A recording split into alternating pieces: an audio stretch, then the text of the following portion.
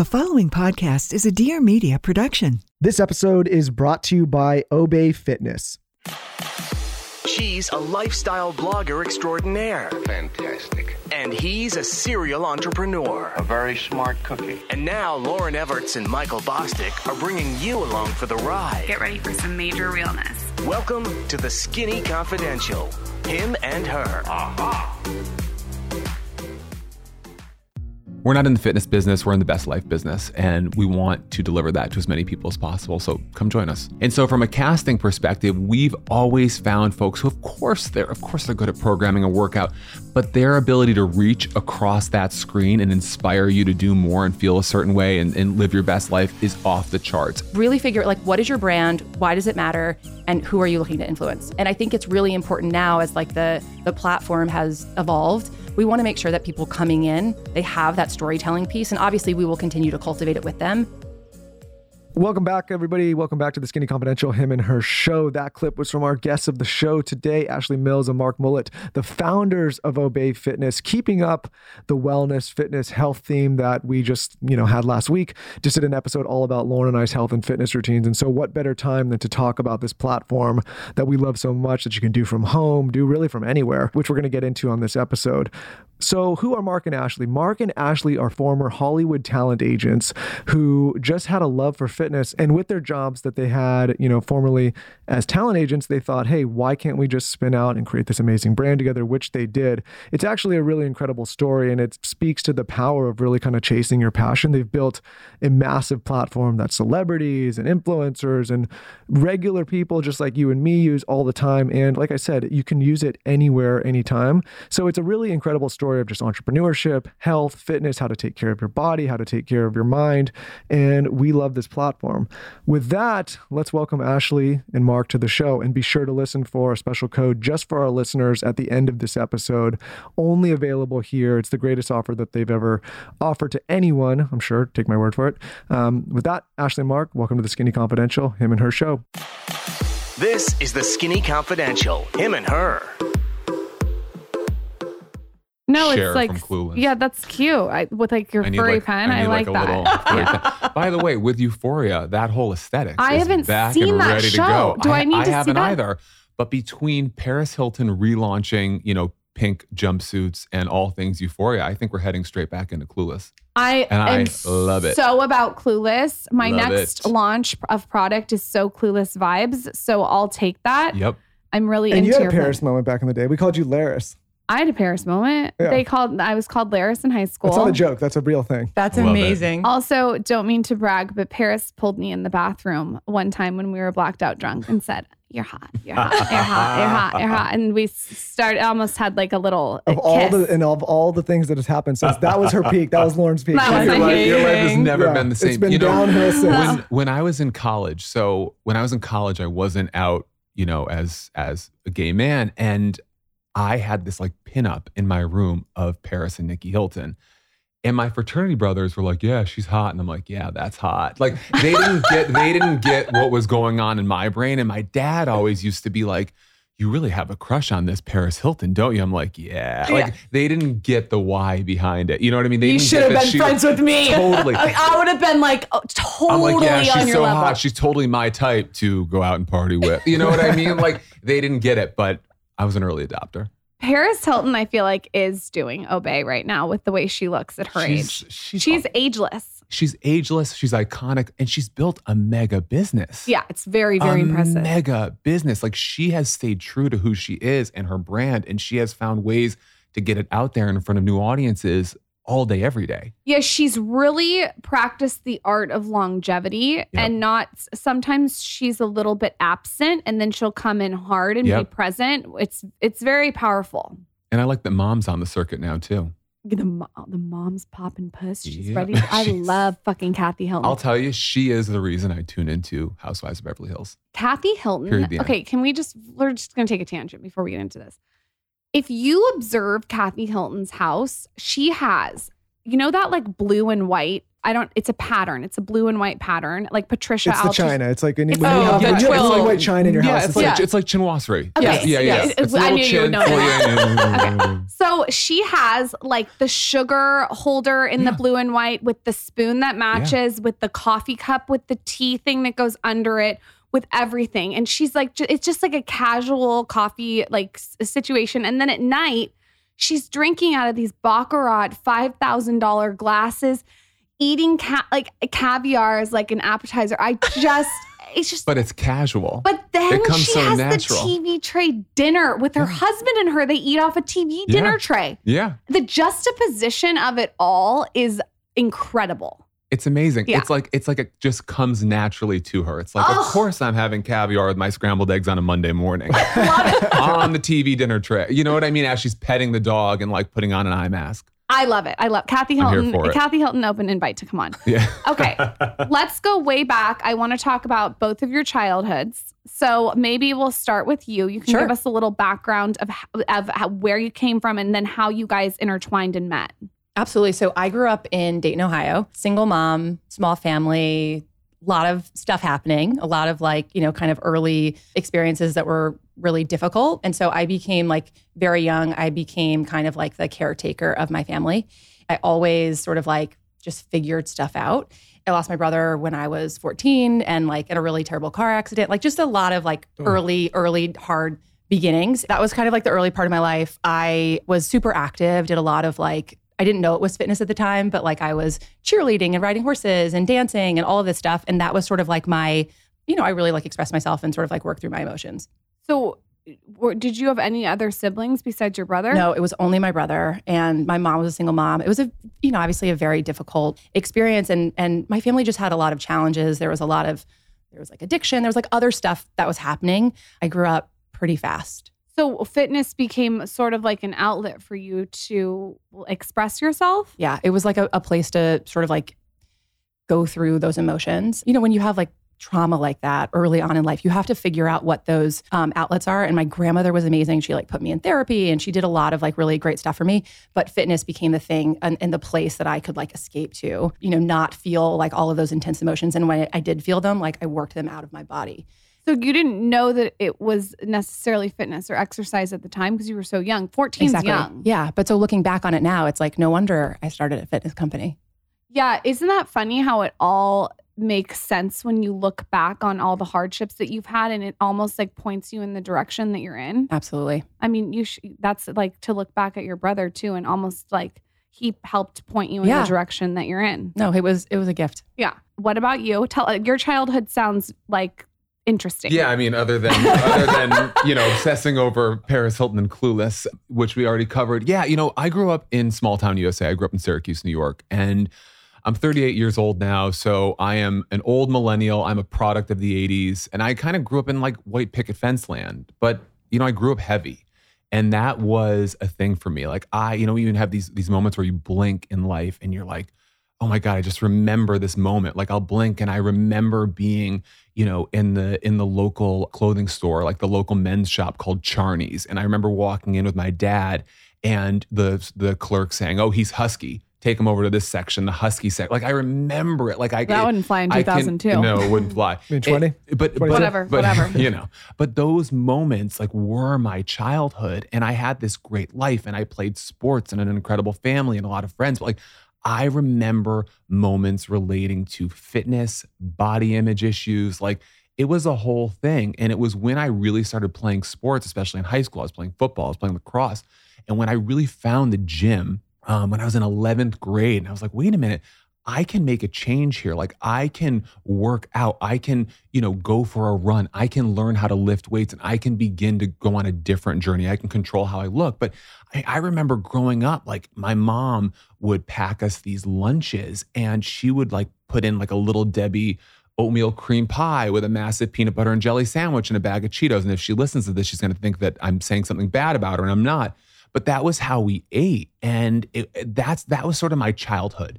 And I also remember, watching my mom specifically working out in our living room to Richard Simmons. And then like and then like, making cabbage soup for the cabbage soup diet. You know what I mean? And going on those Snackwell roller coasters This of life. is so 80s. It's bringing me back. It's so 80s. And Ashley and I, the other day, were talking about Lay's chips with Olean in it, which caused anal leakage. When I look back at growing up, I look back with the most fond memories of family, of incredible moments, but they were sort of marked in time as it relates to food, weight, how I felt. I can close my eyes and be at the 8th grade birthday party at a friend's lake house swimming with my shirt on.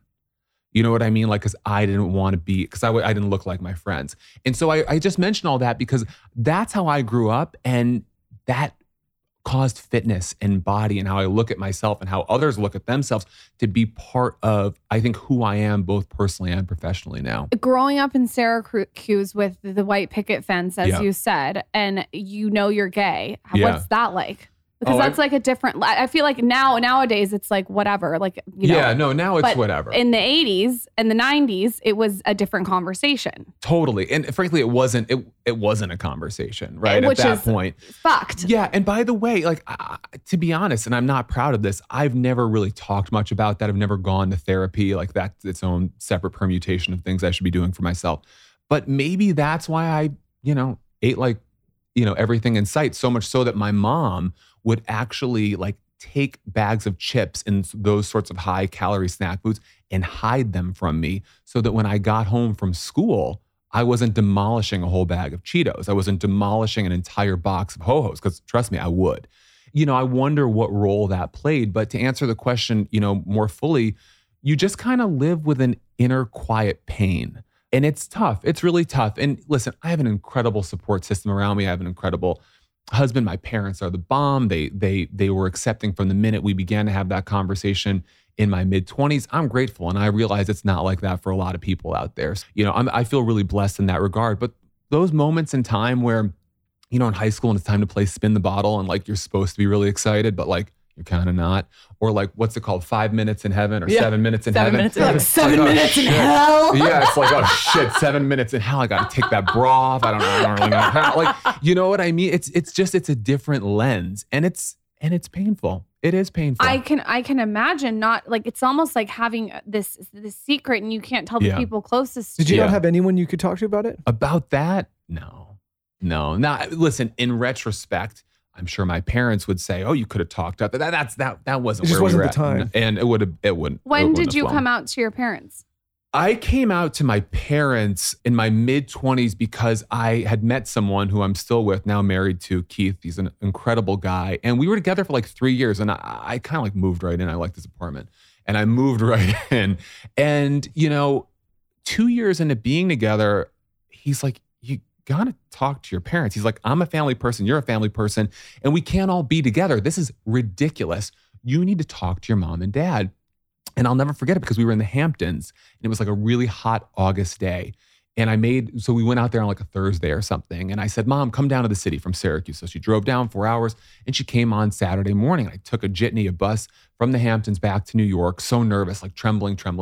And we met up in Central Park to have this fun day together. And the minute we started walking, we sat down on a bench and I'm like, Mom, I have to tell you something. And she's like, what? And I was like, I'm gay.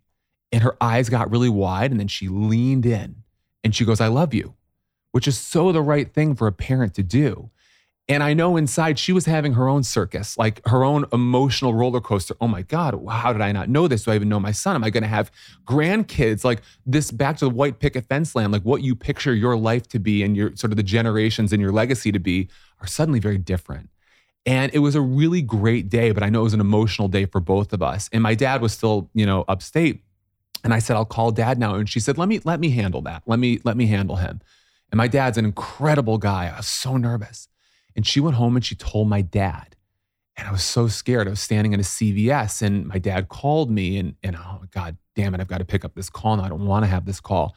And I picked up my dad, who's like the most alpha guy on the planet, was quivering. He couldn't even get it. I goes, Mark? I'm like, yeah. And he's like, I had a conversation with your mom. I'm like, yeah. And he goes, and he broke. He goes, and I told her the day you were born, I didn't know I could love like this. I didn't know I could love like this. And that feeling hasn't changed one bit today. What a dad. I didn't know I could love like this, and I love you. And again, like my dad is like that dad. You know what I mean? He's a real like, you know, fix the tire, play football. Like he's that guy. And I'm not saying that to generalize or stereotype, but I didn't know that conversation would go down that way, and it did. And again, I know it's not like that for a lot of young people out there. Your So I'm parents grateful. had no idea. I mean, they say that, but if it looks like a duck and quacks like a duck, sometimes it's a duck. I don't know. And again, I hate to generalize, but like, I don't think I'm like unattractive. I was never bringing a girlfriend home. Yeah. I mean, I had girlfriends and I was, you know, intimate with girls, but like I was never bringing a girlfriend home. Like I wasn't even talking about them.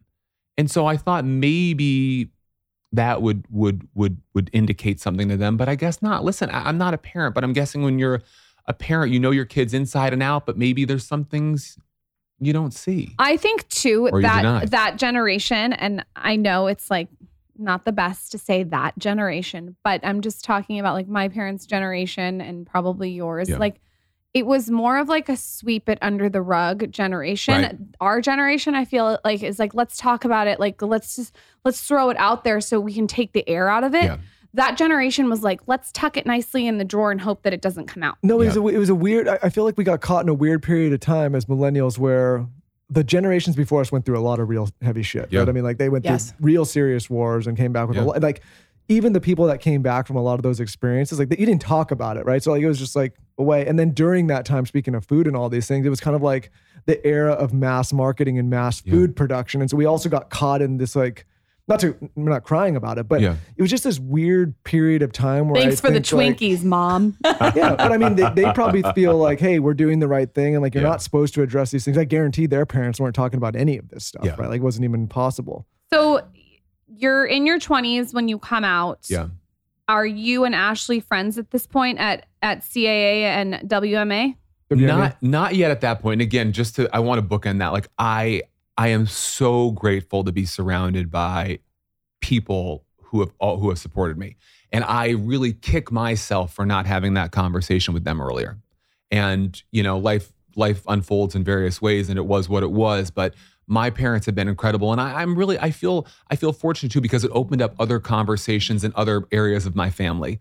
Cousins who came out, or in years to follow, you know, their friends' kids who came out, but it wasn't as weird, or it wasn't as crazy, or it wasn't as awkward, or wasn't as scary for those friends to tell their friends that they have a gay kid, because that conversation already happened. Don't and it you was think okay. like nowadays too, like coming out, it sounds so it's like a non-event. It's like it's a non-event. It's like it's nothing. It's like, do I have to come out that I'm straight? I agree, but it's not a non-event for everybody. You know, Right. depending on the family dynamic and Which whatever is- else I hope that layers can be in, and that's normalized.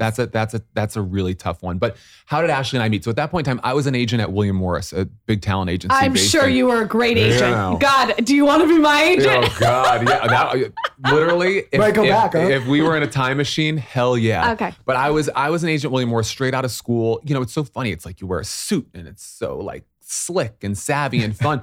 But it was incredible. And I met some of my dearest friends and really honed a skill as far as working with talent and working with production companies and working with content creators that were informing sort of pop culture. And it was awesome. But Ashley, you were doing that separately in a different place. Ashley, who's worse, the talent, the brand, or the agent? Who's the hardest to work with? Or Glad I the didn't get- lawyer. Glad I didn't get I that one. ask my manager this all the time. Yeah. I'm like, is the talent the worst, or is the brand the worst, or is it just all fucked? Or is it It's the- all fucked. Yeah. It's all fucked. hard. Okay. It's all hard. And I think you have to be A lot of ego. really a lot of ego. And I think, you know, one of the things that I learned early on in being an agent was just like setting expectations, documenting everything, over communicating, so that when those things got fucked, it was very clear what fucked them. Right? That's smart. That's smart. So were you doing the same job as Mark was? Yes. So it's super interesting. My mom and I used to watch Oprah every day when I was growing up at like 3:00. It was like the thing that we did. And it was like such a meaningful time. And I remember like growing up in Ohio, Oprah was like she was like my view into the world. It's how I learned about everything. And so when I went to SMU in Dallas, Texas, I was graduating from college. I was going to do consulting. And the 22-year-old like altruistic side of me was like, I can't do consulting. I need to do something that's actually going to like affect the world. I'm sure I could have affected the world with consulting, but like really wanted to do something different. And so I thought about Oprah And so I decided, you know what, I'm going to move to LA. My dad lives in LA at the time. I'm going to sleep on his couch. I'm going to figure out how to get into the entertainment business. And so I went in through a temp agency. I interviewed at CAA. I met my first boss. I interviewed with him and I told him about how Oprah really inspired me. And he hired me. I started the next day. He was doing this deal for Oprah for The Big Give, which was this show on ABC, this philanthropic show. And so within week 1 of working for him, I was connecting a call between he and Miss Winfrey. And it was the biggest aha, you're in the right place, you're doing the right thing moment that could have ever happened for me. And so then, fast forward many years, I grew up in the LA office, then I moved to New York, and Mark and I were competitors. We fought over clients. And so what kind of agents were you? What kind of talent were you representing? We were focused primarily in the lifestyle category. So we were representing a lot of on-air talent who helmed shows for HGTV and Bravo and the Food Network, and obviously selling stuff to big panel shows. Give us a name. Give us a little juice. Yeah, I mean, so the Bethany Frankels of the world and Dr. Oz and Nick Cannon and a lot of people on the Food Network and HGTV and then a lot of production companies that were creating. I mean, we started talking about Housewives of Beverly Hills. We were working with companies that were creating those shows, and that was really cool. Which was avant-garde at the time. Yes. Okay. It was sort of the beginning. So anyway, we were competing for clients. I always knew who people were meeting with at William Morris because it was always Mark. And so we had this kind of interesting relationship. We didn't really know each other, but we saw each other at events. And then Mark started. It was one of those big stories where you leave, you can't jump agencies. That's not a thing. At least it wasn't a thing at that time. Ramble, and so he left William Morris. It was intense. He came to CAA. On day 1, we just sort of locked eyes and connected. And we just knew that there was something special and we were going to do stuff together. So we started working on clients together. We, learned that we both had this love of fitness. So, it was the time when boutique fitness was really growing, and Mark had represented the founders of SoulCycle, and I was working with them, and he'd worked with a lot of other folks in that space. We would go to LA on business trips, and we would go to, whatever the class du jour was, and fall in love with that talent and talk about it. It was just so clear that there was going to be a path for us together, and that fitness was going to be at the center of it. But I remember meeting you that first day because, as Ashley said, like when you go from one competitor to another in any business, right? It can be a little dramatic, a little bit of a thing. And a little. I'm really glad that I did it. At both companies, I had incredible experiences, incredible companies with incredible, corporate cultures and friends that I will have for the rest of my life. So I'm really grateful. But I remember being in a meeting and I looked across the table at you and we hung out afterwards and kept talking because I could tell that you kind of like to dish. Not like, nothing, salacious, but, here's the lay of the land here. And here's sort of the celeb, in and out here and all that stuff. And you had the 411. And so we hung out after that meeting on like a Tuesday. And then by Thursday night, I think we were closing down the Boom Boom Room at 4 a.m. in New York, I forgot about that place. When that was still a thing. Yeah, I think it's probably still a thing, but we don't close anything down at 4 a.m. We get up at 4 a.m. But that was sort of our instant bond because you had been there since 21 years old. Like you knew where everything was and you knew how to tell me what the right pathways internally were. You're the perfect people to ask. What are the fundamental differences between CAA and WMA? Maybe selfishly, I'm asking. Yeah, I don't know. You know what? I would just say this is some dicey water here, Lauren. I would just say they are two incredible agencies that. This is so politically correct. Give me a speck of juice. Here's what I will say is at CAA, the culture is like really paramount. At least when I was there, the agents there really take care of each other. And that's that's the corporate culture. And so you're supposed to, call all of your colleagues back before you call clients back. Okay. And like that kind of, I know for me, like I learned a ton from people. It didn't feel like there certainly was competition, but it didn't feel that way. And that's one of the things like at Obey that we've tried to create is like making sure that our employees and our talent, we're careful about like what we do internally because we want to make sure that there is that culture of camaraderie and like truly working together to create sort of like a shared vision for what it is that you're working on. So I can't speak to the William Morris part of it, but I will say, I sound like I'm drinking the Kool-Aid, but I did. I thought you were getting me out of that question just there, which I was really excited about. I could say this probably. In the seat that I sit in, I've got to work so far with a bunch of incredible agents at CAA. Shout out, guys. I have not yet had the pleasure of working with any at WME. Hit me up because right now WME is going to lag in the fight, right? But you work with UTA. I don't really see any. Of course, UTA is my partner, but I don't really see any representation so far from WME. So okay, that's just me. I say this very authentically. I had amazing experiences with both, and I think the caliber to which both companies look out, for their clients and really, really fly the flag of their clients to get their talent out there, their word out there, their whatever IP they're working with out there is really impressive. From a culture perspective, strong culture at both places, super collegial, super kind, and I'm really grateful for both experiences. I would also say that just thinking about Check, cross. I think the thing that's really interesting about agencies is each agent is sort of like an entrepreneur within the company. That's cool. Because you have to build your own book of business. You have to figure out how to navigate internally to get the things done that you wanted.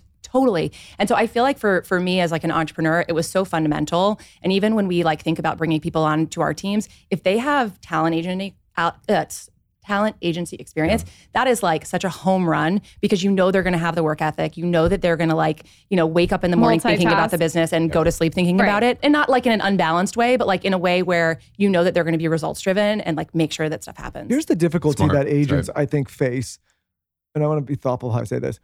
You have to be very entrepreneurial and you have to be such a hustler to be a good agent and you have to get deals done. But at the same time, it's difficult because you fall into this weird gap of short-term deals and transactional deals versus long-term deals, right? And so I can imagine if you're a new agent at a highly competitive place, I got to get a deal done. Yep. Any deal, any reason, doesn't matter what the long-term expense is because you got to put numbers on the board.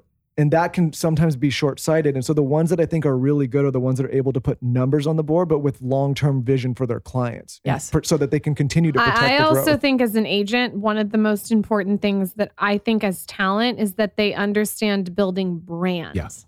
Yeah, that's what I'm saying. Yeah, that's really important. Yeah. And that's the long-term game. Right. You know what I mean? If you're focused on that individual or that company's or that brand, if they're a corporate client, their brand and what it looks like 1 year out, 5 years out, 10 years out, and the consistency and the evolution therein, you're still looking out for sort of those short-term, wins on the board, but you really are looking out for that long-term strategy. And, Ashley, to your point about, people who have worked in that environment, you're so right. It's people who are scrappy. They're team-oriented. They're quick thinkers, and they have this yin and yang as it relates to both creativity and business acumen. And to your point about, what it's like for a young agent, Michael, it's the kind of thing where both companies really emphasize teamwork. And so if you are a young agent there, they will bring you into the fold. They will say, you know what, while you grow your business, sit and learn here, come into this meeting, work on this client's account, and help them grow. And you kind of all boats rise that way. Give us some truth bombs. Like some behind the scenes truth bombs, maybe clients that you had to deal with. There's this book, okay? It's called Waiter. If you guys haven't read it, everyone should read it. It's by an anonymous source. And I was a server, a bartender, a hostess, all the things for 10 years. And I read this book and it was so relatable because it talked from the waiter's perspective. Mm-hmm. Give us your waiter perspective as an agent. What are little behind the scenes truth bombs? Oh, That's a great question. I just, back to the waiter of it all, and I will check that out. I think that, the people who are nicest and most collaborative with a young person who technically has nothing to offer them are actually usually the most successful. That doesn't surprise me. Yeah, that's true. And they have the least airs about them. And they probably are, making a ton of money and have this illustrious career, but they bring people up with them. And I think sometimes when you come across people who are, and this is in life in general, right, who are a little dismissive or a little condescending, they're hiding something. They've got something to prove. And so I felt that in that business as well. People who are iconic and have made big names for themselves and grown businesses in multiple areas of that world, agency and otherwise, were actually really nice people and wanted to see that new crop of folks coming in succeed. I feel like those people also could sniff out the bullshit. Yep. They can totally see a salesman if the salesman is just being a salesman and they're not being strategic. Right. I think Robert Greene came on this podcast and he wrote 48 Laws of Power, and he was in your guys' world, not fitness, but as the agency world. Mm-hmm. And he wrote about all the Machiavelli shit that went on behind the scenes in Hollywood, and it was super interesting. Yeah, I mean, I think in any business there's a little bit of politics that go into any business behind the scenes, but again, our experiences were really awesome. But I also think that I don't know enough about, I obviously know the book, but I don't know enough about his story. But I remember there was this character who founded CAA named Michael Ovitz. And he was massive at the time. And like that was his style and his approach. And so I would imagine a lot of that came from there. But the founders of CAA actually were, again, like the Kool-Aid I'm drinking here, but they like made a very conscious effort to make it about the collective. So that sort of behavior, while I'm sure it existed, it wasn't as sort of like pronounced. I just want to get the insider scoop with this. Do you guys have any schmoozing tips that you learned as agents? Like, for instance, always say someone's name, or like how to win friends and influence others. Like, what were your little secrets that you guys had? Mark Mullett is like the greatest host and the greatest schmoozer. I can tell, No. Mark. Yes. So come on, Let's Mark. hear your You can't even tips. keep a straight face. No, I don't. No, I don't. I'm a little schmoozy, I guess. But I think that if you have to read a book on the schmooze, chances are it might. It's got to come natural. Yeah, I think I think it's got to come natural. And I think it means you have to like people.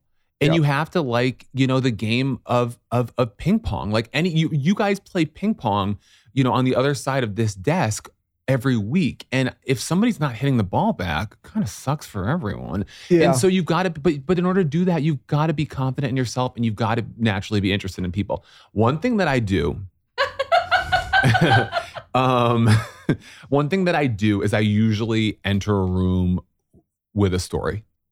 So like it didn't happen today because I was staring at the Slack village down there and focusing on how like hot I was in this room. And that is a fucking great tip. And but I do that. Like if I enter, well, you came in with like 6 jackets. I had 6 jackets on, and I'm like, why is it so hot in here? Is that their thing? They like mints and heat. Listen, we just had Dr. Phil on, and it was a total disaster. We almost sweated the guy out of the fucking room. Literally, I said to your coworkers, I was like, oh, we got to figure this out. Michael just tried to tell you a story because you just told him that he needs a story, and so he tried I to tell you a story. No, he just told you. I was like, oh, he's telling you the story about Dr. Phil. But no, I'm now insecure about the heat of the room. But anyways, okay, keep going. Go ahead. And what? Well, he's probably wearing a suit and tie. No, he came in super, listen, he came in like full, like just like casual dad sneakers, jeans, and a t-shirt. Casual Dr. Phil. Yeah. I like it. But listen, you don't want to burn out Dr. Phil, right? It's not about all the guests. No. I mean, not this guy. Yeah, you don't want to sweat him out. No, because so you always come into everything. You come in with a story. Like if you're entering a dinner, like quickly know what's going on in the world. Duh. But also, did something interesting happen on the way? Did something weird happen with the elevator? Did something happen with the Uber driver? Like, I just think that if you come in and you're like, hi, my name is Mark. It's so nice to meet you. Where are you from? It's such a snooze. Or, hi, my name is Mark. Where are you from? And the weather's been so great today. Throw in a little exaggerative. What do you mean? Like throw in a little exaggeration too. Like if the Uber driver was like doing something weird, make it a little weirder. Yes. Always. Like, by the way, you're like, it could be like, oh my God, the Uber was 5 minutes late. He took us to the wrong address, but he had, 30 air fresheners in there. It's like, isn't that toxic? I'm freaking out. I smell like cherry ice. What is cherry ice? Like, it's a little Seinfeldy, I guess. But I think that if you come to the table with something that's interesting, instead of just, hi, I'm from New York City and the weather is really, it's just, I love now that it gets darker later. It's so great. It's like, no shit, you like that it gets darker later. We all do. So coming in with something is a good way to do it. And I think that if you are a young person starting out in a business and you're looking to get people's attention who are running the company or your boss or whatever, just have something else to say, have an opinion. Yeah. My definition of hell is sitting in a room small talking for the rest of my days. Right? Like Brutal. It's the worst. If we're sitting around and it's a weather, I think I turn rude actually. I'm like, it's like, we know. I turn into a pumpkin. Sunny. Yeah, we know that it's sunny. It's why I get up from dinners most of the time after like about an hour and 15. Because if it turns to small talk, I'm like, let's end it on a high note. Let's not digress. First of all, just a Right. side note, I'm done with dinners. I like a leisurely lunch. Ooh, That's I love my that. new thing. Not a lunch person anymore. Leisurely long lunch on a Saturday where you're in bed by 7 o'clock is couple glasses of wine. The move. Yeah. Yeah. A couple glasses of wine, like rosé, little cheese. Yeah. You're in bed by 7. I'm into a leisurely lunch. Totally. Okay. But back to the dinner. Also, don't be the last one to leave. Ever. Ew. Ever. Non-negotiable. That's a good tip. Can we go off on that for a And minute? that's a party thing too. Never be the oh my God. Do not be the first. By the way, back to Kathy Hilton. I saw something on Instagram where she said, if dinner's at my house at 7, Don't be the person who comes at 6:55 or 7. I'm making sure the powder room's set up. I'm lighting the. She's so right. So do not come directly at 7. I'm if it's a business lunch, zhuzhing be the there on house. time. I'm zhuzhing. It's last minute. But what time? What time should you arrive? You if it should- starts at 7? 7:10 to 7:20. A 7:10 is like a 7:10 to 7:20 is like the sweet spot in my opinion. 1,000. People And are gonna get mad. 7:30's late. 7:30 is late. So you've got to figure that out. And by the way, if it's a business interaction, absolutely be 5 minutes early. Whoops. Don't make some. Yeah, Lauren's been applying that thing to FYI. You know what? That would have been a risky, coughing like that would have been risky about 4 months ago. Yeah, Now it seems seriously. People have moved on. Yeah, now it's like we don't even flinch. But if it's business on time, but leaving, you cannot be the last one to leave. And then if it's a dinner of like 12 and like it's between you and someone else, like the race is on to get that coat on and leave because you just can't be the last one. You know that awkward feeling of people over and they're like, oh, maybe we should let you get to bed. But they're hoping you say, no, let's have another drink. And you're like, yeah, we want to go to bed. Yeah. Go. Also, you want to leave kind of quick. You don't leave early. It creates scarcity. Here's what people wanting more. You want to do the Irish goodbye. Always. The In Irish fact, goodbye. Let's end this podcast. Walk out. If you just walked out right now, I think it was the coolest thing anyone ever did on the show. Grab a handful of mints If on you the just way literally out. just walked up like, holy shit, we just Yeah. had the coolest fucking guest we ever Love had. it. No, the Irish goodbye. You don't even say anything. You just leave. Michael does that all the I do time. it all the time. Always. Or- Especially if my friends are drinking and they start to go. and Oh, they're yeah. like, they want me to like entertain them. I'm like, oh, as soon as they're looking away, I bolt. But in that environment, you don't want to be a buzzkill. That's why you're Irish goodbying. Like you're giving your friends the benefit of letting them continue the party without Yes. that moment of, shoot, am I supposed to end the party too? I was at a wedding on Saturday and it was like, do we say goodbye to the host or do we leave? And the answer is we leave. You like leave. they're dancing. Yeah. Let them enjoy their night. Don't let them think that people time to are go. starting to trickle out. That's the worst. That is the worst. These are really good tips. Okay, be honest, you guys. Why and when did you decide to leave? Like, how did the conversation, tell us the first conversation. Who started to sort of poke who? How did fitness come up? Like, when does this conversation start? It's a great question. So we loved fitness and we obviously this was like a shared part of our relationship. And we started, I don't remember the exact moment when do you? I mean, yeah, I do. Did you plan a coup? Like, were you both like, okay? No, but like I we don't don't remember. always talk about the timeline, but no, it was 5 years ago. No, it was in. I don't remember the one conversation though where we were like, Yes, you do. I remember the conversation where we decided this is what we were going to do, but like that was it. The more of the conceptual It conversation. was that weekend at my house. Yeah. Go for it. Mark, as I told you, he's a great host, and we were at his house in the Hamptons, and it was like a snowy, I don't know, March It's like day. the last snow of the season. Yeah, and we were. Thanks for telling us the weather. Yes. You don't want those kind of tips from me. I don't give a shit if it was snowing. No, I'm just trying to set the scene. Anyway, but we had this like really like wonderful boozy brunch, and there was a fire, and we sat next to the fire, and we were just sort of like talking about what we wanted to do with our lives, and we knew that we loved being an agent, but like it wasn't the long term path, and we really wanted to build something. So in that moment, we were there. He was with his partner Keith, and my husband JC was there. And we decided, like, looked at each other, and we're like, we want to do this. And then we had the accountability of our partners to like actually do it, and we had their buy-in. So it was like, guys, there is no excuse at this point. Like, They were both you're doing supportive. this. They were very supportive, and it was like a big gamble. Like it wasn't, digital fitness wasn't something that people were excited What about. year is this? Just so I just contextualize. This is This is 2014. 14. Okay. No, Okay. 15. Here's 15, the question that 15. I feel like no one talks about as a founder. Maybe 16. From the conversation with the fire Yeah. to actually the business execution, what did that look like, that space? Yeah. Are you poster boarding? Are you brand storing? Are you texting each other every day? Are Tell you guys us, holding on to some of your income before you make the leap, or like? give how us is- the nitty 'cause I gritty. think a lot of people think like they're in a job or in a role, and like I have an idea for a business, but this is No one this is a talks scary about the time. granular. The leap's Yeah. the scary part. Yeah. Yeah, I think it's a really great question. So it was sort of like the debt creation. What did we want this thing to be? What did we want it to look like? We started like pulling like reference images. We started meeting with talent. I remember you were working out with Megan Roop at the time, and so love we Megan. reached out to Megan, and so she was on board and really excited about it. And so yeah, we were starting to like figure out like what was this brand going to be? And then at a certain point, we were spending a lot of time on it, and it felt like we've got to figure this out, and we have to go raise money, and people are going to know if we're raising money.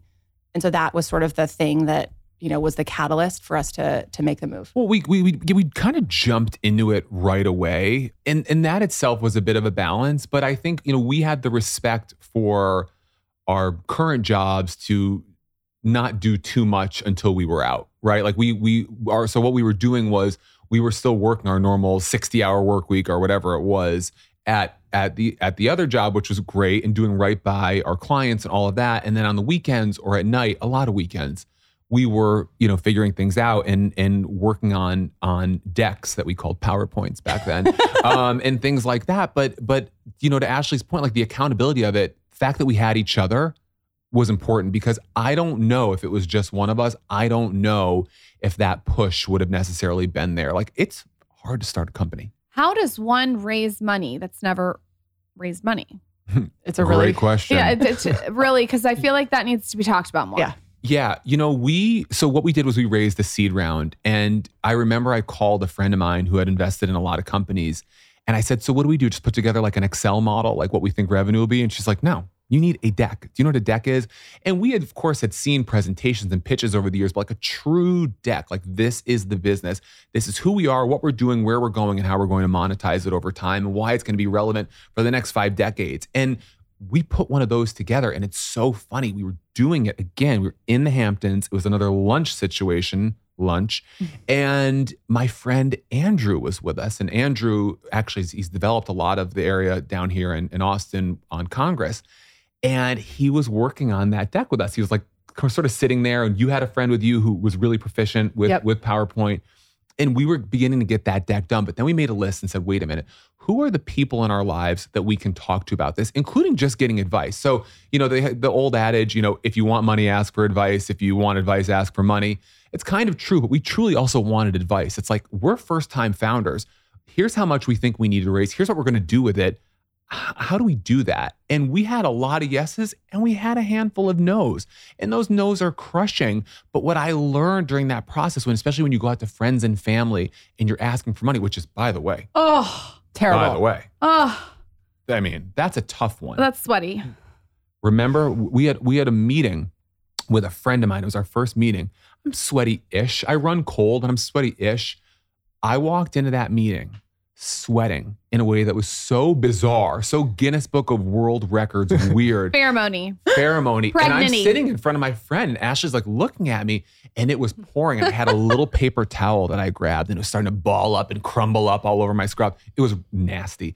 But that's how nerve-wracking it is because you're vulnerable. You're saying, this is what I'm going to do. And this is, by the way, can I have a couple bucks to do it? And so when your friends or your family or anyone, but especially friends and family in the beginning, when they invest in you, in a company, they're investing in you. They have to like the idea, of course, but they have to believe that you and your partners are the right people to get it done. And that's pretty darn cool, but it's not easy. What was your first round? It was a seed round. We raised like $1.7 million. That's a lot to raise for your first round as new founders. That's incredibly impressive. Thanks. I also attribute that a little bit to a New York hustle. An agency hustle. Yeah. There's a little bit of a New York. Hustle. Yeah, You it's know a what, hustle. though? That is the unlock that I've found, is that so many people, and now sometimes people ask for this kind of advice even from me, and it's like they get so caught up in the deck He's and the good at raising presentation money and the too, number like and all you these guys. things. I fucking hate it. It's so, But he's good at do you know it. what people do to me? They say, Michael's oh, I bet you're good Michael's at it. good but at they it. go, oh, you like He loves lays this his one. dick on the table.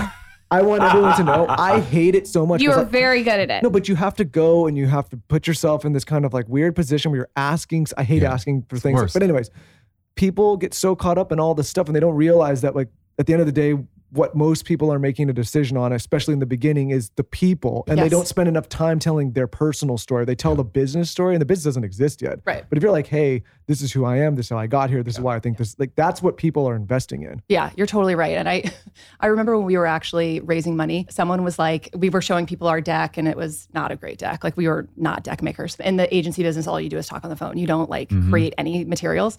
And so someone sent us the Fire Festival deck and it was like this beautiful thing. And it was like the pigs and the water.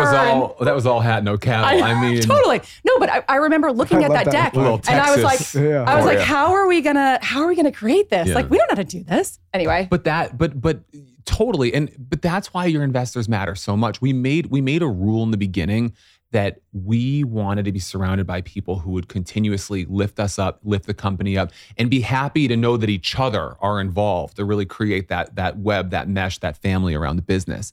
And so we're really proud of the folks who came in. But even in those early days, one of my close friends who invested in the company, she was going through our PowerPoint, and she literally, we were sitting in her apartment, she took out a red pen, and she's like, deck. She was looking through our deck. I still call it a PowerPoint. I know, but it's a sign of being, geriatric millennial, I think. But she literally was like, if you're going to send this out, your punctuation and your spelling and your grammar should probably be accurate, And I was like a writing tutor in college. I was so embarrassed, but she literally, with her red pen, went through and corrected that. And then you have another investor who's like, let me help you with the model. And then you have another one that's like, let me introduce you to so-and-so. And those are the people that you want to be surrounded by, who truly lifts you up. And Ashley and I are so grateful for that. So when did you launch? So we launched in March of 2018. We did a beta. So from January to March, I think we were filming like 3 days a week, 12 hours a day. We were in the studio at 5 a.m. every morning. The first live class was at 6, sort of getting everything together. We had no team. It was us.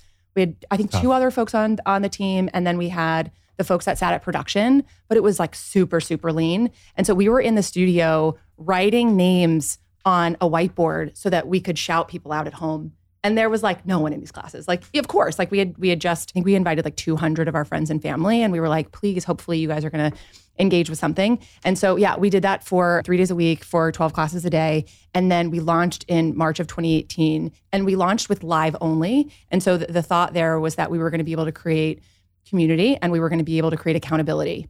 And so we didn't have like a fancy tech infrastructure, but we asked people, we kind of like came up with this idea of the sweaty selfie. Like selfies were a thing, but like the sweaty selfie wasn't. And so we asked people to tag us in their sweaty selfies and send them so that we could like really create that sort of like two-way connection. And I think that was like a really important kind of like a brand pillar that we started initially so that we could like really understand like how people were going to connect. So that was March of 2018.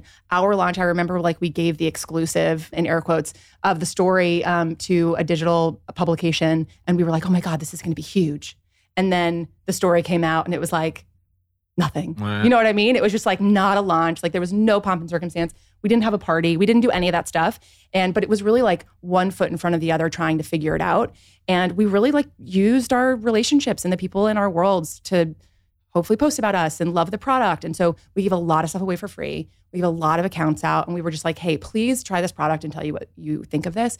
And then like early on, we had some like really great people who were posting on Instagram about us. And that really was the thing that kind of like catapulted the business and got us all of those early users. If you were to describe Obey, like quickly wrapped in a bow, super consumer friendly way, what is it for people that don't know? Yeah, I mean, we really are a first of its kind entertainment network. So we are the platform that is going to give you the most variety every single day across fitness and beyond. Classes that require no equipment, a little bit of equipment, 1 hour, 45 minutes, 10 minutes. We're going to give you some way to move every single day, because our goal at the end of the day is to really give you those tools to discover and crave daily movement and find the results that matter for you. And those results for each individual are very different, right, with what you're looking for. But it's really about that variety and that community. Our instructors are so fun, so cool, and so smart as it relates to how to program a routine and make it fun. I've never been in a situation where I actually leave a workout with a huge smile on my face. Like legs like jelly, right? Arms sore, but feeling great. And we really, really specialize in that, bringing that fun factor into fitness with the results as well. And you can do this anywhere. Yep. Anywhere. So What a good time. I mean, like, talk about timing. Yeah. No, so that's what I was just going to say. February 2020 Yeah. happens. Mm-hmm. Do you guys look at each other, let's be honest here, and think, holy fucking shit, we could not be in a better position? Let's forget about what What's the happening in the world, circumstances yeah. were, but like everyone is home. I mean, was there an aha moment, or was it just slow? Oh no, it was the fastest thing I've ever We seen. thought the site was broken. Like, yeah, Mark and I used to have this like dashboard that we looked at every day to like see the free trials coming in and what have you. And I remember it was like, I want to say it was March 14th. And all of a sudden, like we sent our team home. Obviously we were watching the news, like, you know, getting every piece of toilet paper and like frozen pizzas and whatever, like feed ourselves. Why did we all do that toilet paper thing? We could survive. I don't without I it. have to be No, I honest, don't I know. didn't do the toilet paper Yeah. thing. Yeah. I'm not going to Group get, thing. you didn't do it either. Stop acting like that. No, but I'm saying, like, why did I didn't, You didn't do the I toilet was like, paper we thing. need other things to survive. Yeah. Right. Well, I think in New York, because that really was like the epicenter of it all. It was just like this like mad scramble. It was wild to be in New York City. And I lived on the Upper East Side, and like I lived on 74th Street, and the ambulances would go up and down the street all day. And it was so terrible because they were taking people to Lenox Hill, where they had like, this giant truck that they were using like as a place to put bodies. Like the whole thing was super crazy. But that is a little dark. But going back to what was happening is like we were fine. Like our dashboards were like wild and crazy. We were like, is this really happening? Is there a data issue? Like what is happening in the world?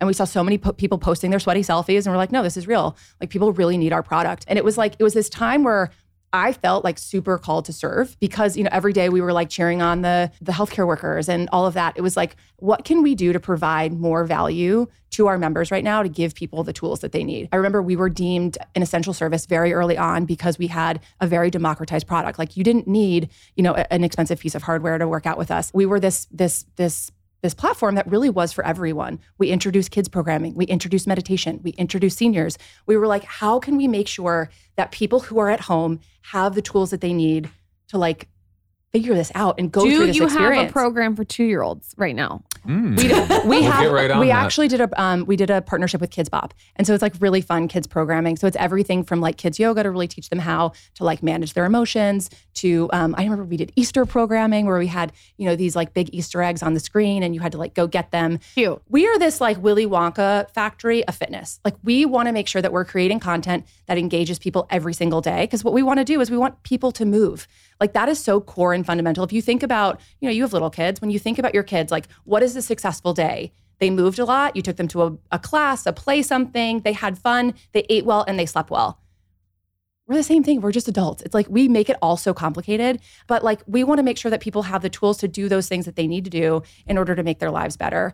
And I think obviously you grow up and fitness becomes a different thing. Like it becomes something about just like losing weight or whatever the case may be. But for us, it's like getting people to just like really fall in love with movement again and then crave it so that they do it every day. It's so funny you say that. I just did this post and people said it was controversial, but I was saying like if you do a list of priorities of importance, and I said fitness is above actually my mental health and my family and my kid and my business. And I said the reason being is if you take care of yourself physically, you can get into a better mental state easier, which means, and if you're in that state and you're in shape, then you can take care of your family and your kids, and then you perform better in your business. Yes. And people were like, this is fucked up. You perform better in the bedroom too. No, but everywhere. But Like, look at those muscles. people- Things are great. Well, I could be in a better But position. I was definitely guilty of having all The of those blood is priorities pumping. backwards, right? Like I would like Yep. everything was backwards first. I put the fitness last, and so what I was trying to point out to people is like, because people wrote in and said like, hey, how could you put this before family or this or that? It's not attainable. And I'm like, well, if you do this first,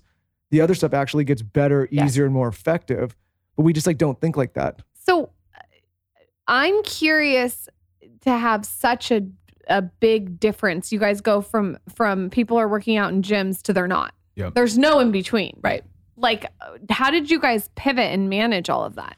Yeah, I mean, we had to really grow our team, right? So on the business side, it was a really, really small team, and we had to get more folks in the door so that we could actually, do what we needed to do to hold up the infrastructure and as Ashley said, serve, our community. And that's exactly what we did. I think that a lot of people found this idea of working out at home for the first time in March and April of 2020. I think there's a stat out there that says like 60%, of consumers in America worked out at home for the first time in those 2 months. That's crazy. And they realize that there's tremendous value there, right? They realize that you save so much time, save so much money, you get those results, you have a good time.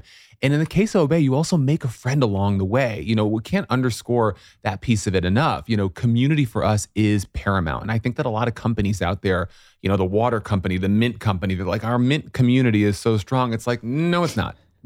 Our community is everything. Our members are incredible, all walks of life, all over the world. And they really bond over living this best life together and lifting each other up. Ashley and I have met some of the coolest people ever along the way as part of Obey. And I really think that, that is such an important part of who we are and how they really continue to get to know our instructors and lift them up. And so I just say all of that because during that time, those scary, scary months, especially March and April of 2020, they felt lonely. And I think a lot of people were able to find, connection through working out with each other, through a product that we ended up creating called Workout Parties, which is basically, a Zoomification of a workout experience. You can actually see each other and work out at the same time. We are just getting started on the community front. Some of the best friends I've made in my life have been through fitness experiences. We want that for everyone around the world. It's a great friend to have. Besides Obey, what do you guys do for your morning and nighttime wellness? This could be anything from adding chlorophyll to winding down with red light, like anything random. It's a great question. So I will say, and this obviously is an Obey answer, but like this morning I woke up, I was like tired. There's like I traveled yesterday and I did a 10-minute meditation and I did a 10-minute express class. And for me, that is like the thing that I need to get my brain started. Michael, exactly what you were talking about. Like if I don't have movement in my day in the morning, like I don't wake up. Like I can have the coffee. I could have all the coffee in the world and I could be jittery shaking, but my brain is not together. I think the mindfulness piece is hard for me, candidly. Like I want to do it every day and I don't do it every day, but like I have to get in the workout part. So for me, that's the thing that I do every morning. I have little kids, so like my day is chaotic. It's chaotic. It's wild. It's not like it used to be very regimented and it was wonderful before, but it is no longer. I said, remember when I used to just live alone? And I just would open my eyes when I wanted to, and there was nothing to fucking do but make my goddamn lemon water, putz around, zhuzh my house, light my goddamn candle, write my to-do list for 45 minutes. we check off nothing on that. Check. We give each other now, we each get our own hour in the morning. I get between 6 to 7. Can't recommend this enough. 8. That's great. Cannot recommend it. But That's you know great. what? I actually do get 6 to 7 too because I'm sleeping. Half the hour while I'm sleeping. I need you to talk to my husband. I think I got shortchanged because everyone's still asleep when I'm like, if I get up at 5:36, like I'm like, I got my hour, but they're all the still smartest asleep, negotiation right? So, I've ever made. I love that. Yeah. And then at night, I try and get my kids together in bed by 7:30. And when that happens, I like have an hour to an hour and a half by myself where I like watch TV and do the things that like I don't get to do ever, just to like relax and unwind. 7:30, I keep hearing from mothers. That's the time. Okay, last night was 9:30 for us. What's the 7? What's daylight savings though? No, Michael, it's 9:30 the night before. Michael, you're gonna get defensive. What's the 7:30 thing? So all I can tell you is just from my experience, but like being disciplined around 7:30, it's like it's the right time so that your kids are going to sleep until 6 the next morning. But also for you, there's enough time left in the day that you can actually spend time with yourself and not do anything or do the things that you need to do. Like my older one, my husband like told him, you can go to bed at 8:30. And I was like, that's the worst decision. And we switched it back to 7:30 because if he's still awake at 8:30, he's asking me a million things. Mommy, I need water. Mommy, I need this. Mommy, I need this. And it's like, that doesn't help me. Our daughter learned about the down. rice maker and it's just, she No. literally Oh my demands gosh. No, rice. rice means hungry. So Got it. So at 3 a.m, rice. Imagine you're dead asleep with 5 to 8 Hertz music playing, sound bowls. Everyone's asleep. It's pitch black. There's a salt rock lamp, maybe. You have cold water by your bed. Everyone's relaxed, and all you hear is rice. we travel. Oh my God. Like one crunchy spicy tuna roll coming right up. I know. I'm like, I started keeping rice by the bed. People are gonna like, swear to fucking God, rice is by my bed now. I'm like, here. We have to travel. We have to go back and forth sometimes to LA. Yeah. And so like, when we go there, we don't have our place there anymore. So we're in a hotel. And she'll just like stand up and be like, rice. Oh my God, I love this child. I'm like, oh my God. That's amazing. She needs some Obey Easter eggs. Yes. I'm gonna get her on. You should do that. And then the meditation is great Easter too. egg.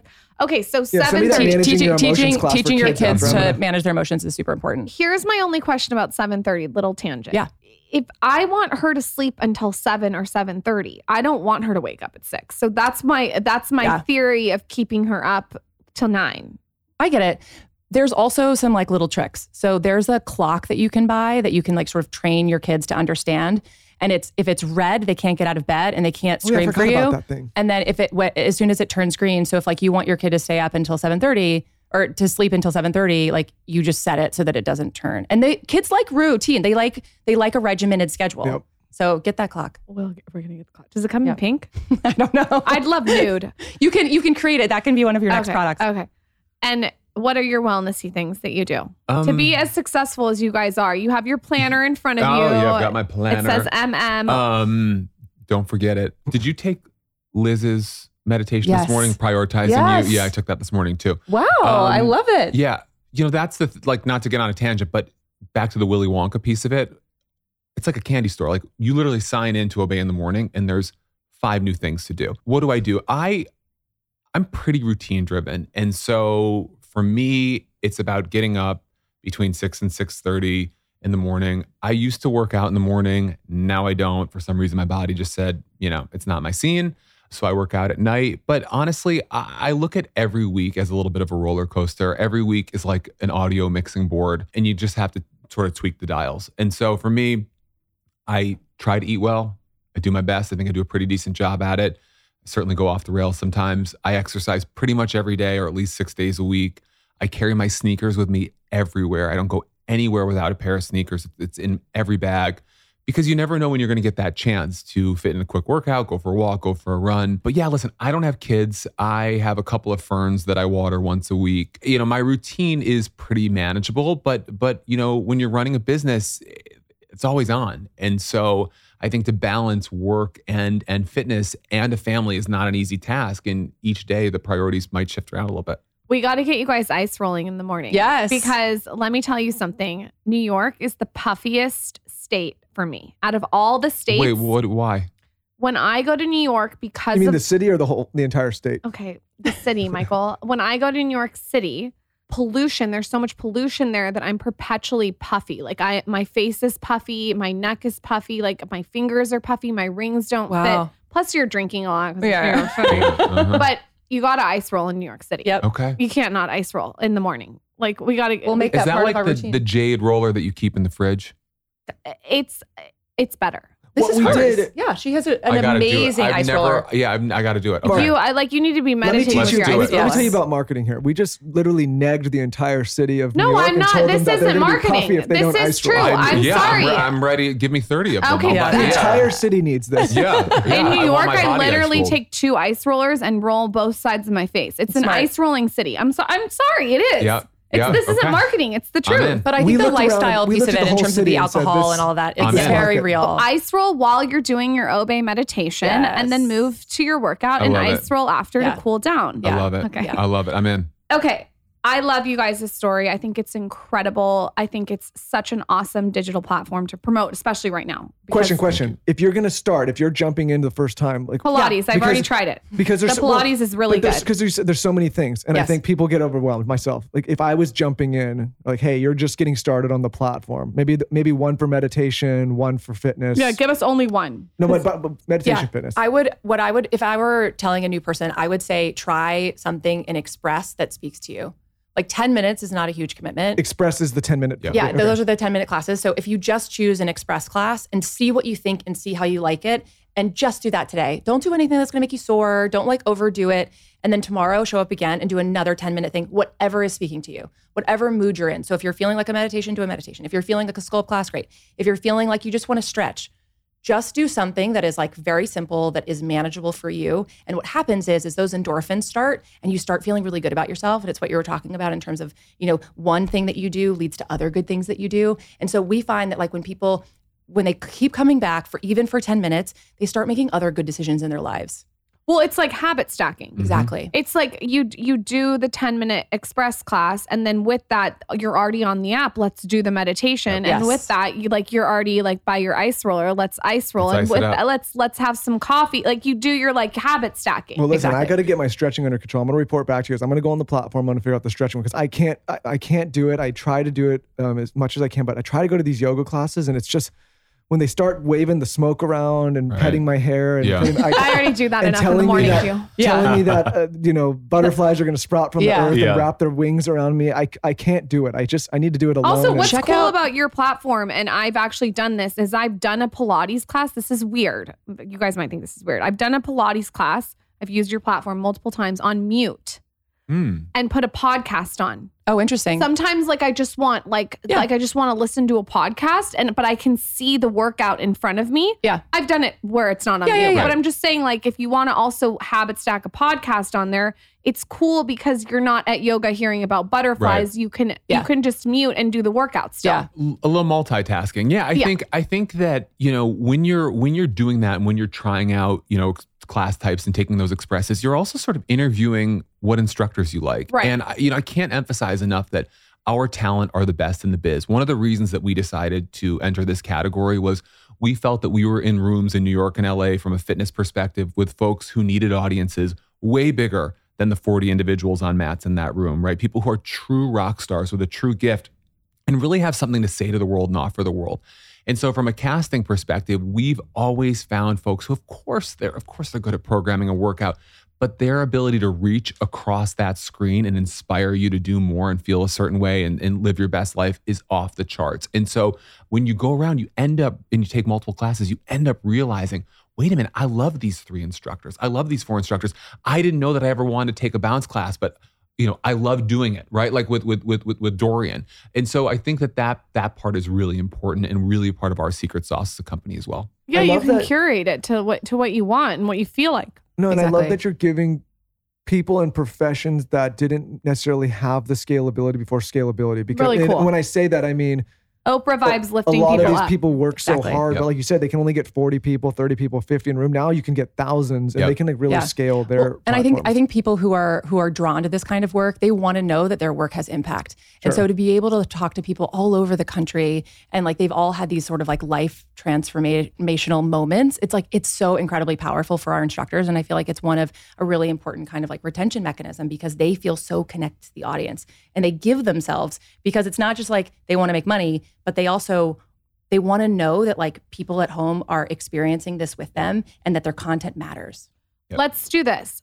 What if there's someone listening who's an instructor who wants to be cast? Tell us how that happens. The best thing to do is to email us at vip@obeyfitness.com and send all of their materials. The things that we look for in instructors are, the given is that they can program a great workout. So they need, all of the necessary certifications depending on what modality they teach.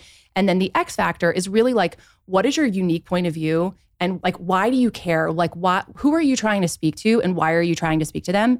And so in the early days, we really worked with those initial instructors on defining their point of view and really, using what we did so well as talent agents to make sure that we were pulling out their story. And I think it's really important now as the platform has evolved. We want to make sure that people coming in, they have that storytelling piece. And obviously we will continue to cultivate it with them. Really figure out what is your brand? Why does it matter? And who are you looking to influence? Look at that, pulling the conversation full circle. You guys are talent agents, and now you're back to where you are as talent Exactly. agents. That's right. I love it. That's right. We're going to do a giveaway. So we're giving away a free year of Obey. All you guys have to do is follow at Obey Fitness on Instagram and tell us your favorite part of this episode at Lauren Bostic. And you guys, can we do a code? We can totally Let's do do it. a code. Let's do 2 months free. Yeah. Wow. For your audience. We don't do that ever. So this is a moment. And then the code is skinny number 2. So SKINNY number 2. I love that. Skinny 2, all you have to go do to get 2 months free of exercise, meditation, express workouts. That is generous, you guys.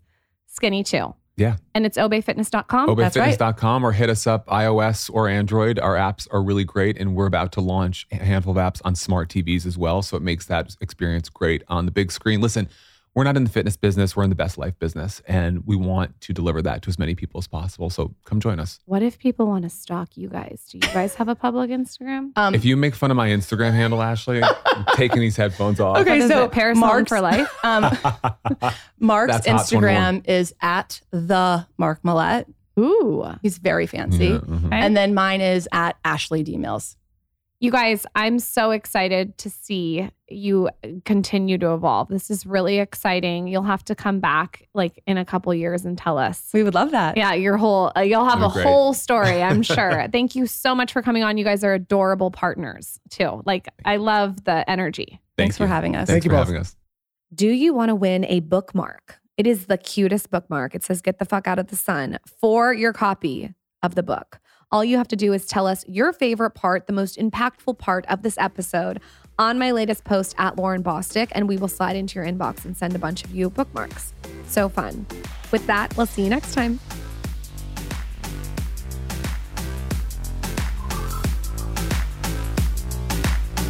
This episode was brought to you by Obey Fitness.